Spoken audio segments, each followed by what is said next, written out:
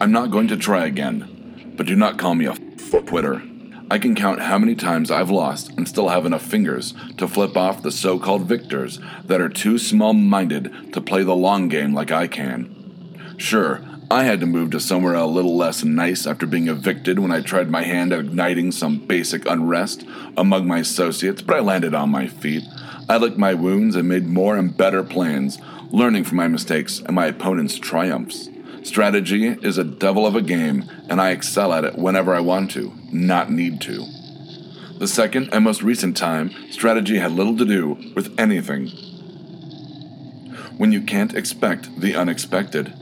Only one person in the whole of fucking existence could have known that pissant Daniel Allen would suddenly appear and ruin my perfectly laid plans.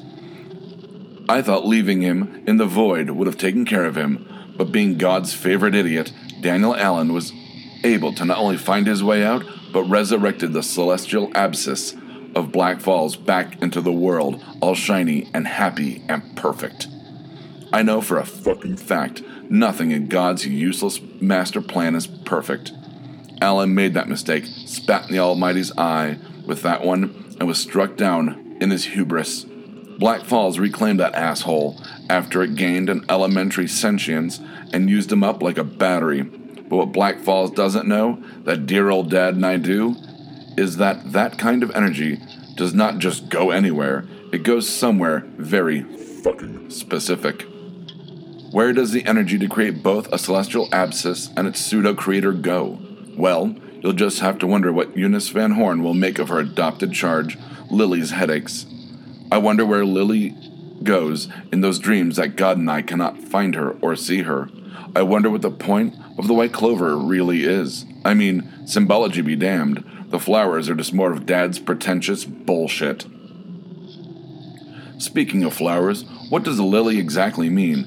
I don't mean the word, I mean the person. Her birth was completely natural and well within the plans for Black Falls, but not until that third iteration. I had Eunice, poor sweet Eunice, taken Lily, not knowing what she really was, and I still don't know completely. I'll be keeping an eye on Lily as the years go by. Wait! Fuck! Did things just jump ahead almost 10 years? Wait, where did Lily go? I can see a human's life just as clearly as dear old Dad, and Lily just disappeared. Does this have something to do with her journal?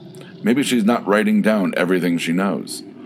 What the hell is this room she seems to go to that neither Dad nor I know about?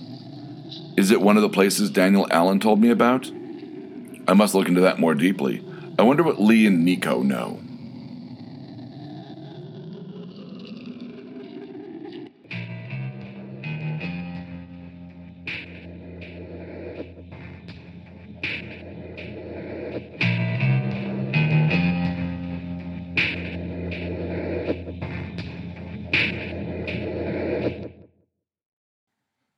If you like this, check out some of our other shows like Exotic Liability, No Applause, Just the Clap, and Black Falls. We can be found at www.bacnpodcast.com and by searching for The BACN on Stitcher, iTunes, and Google Play.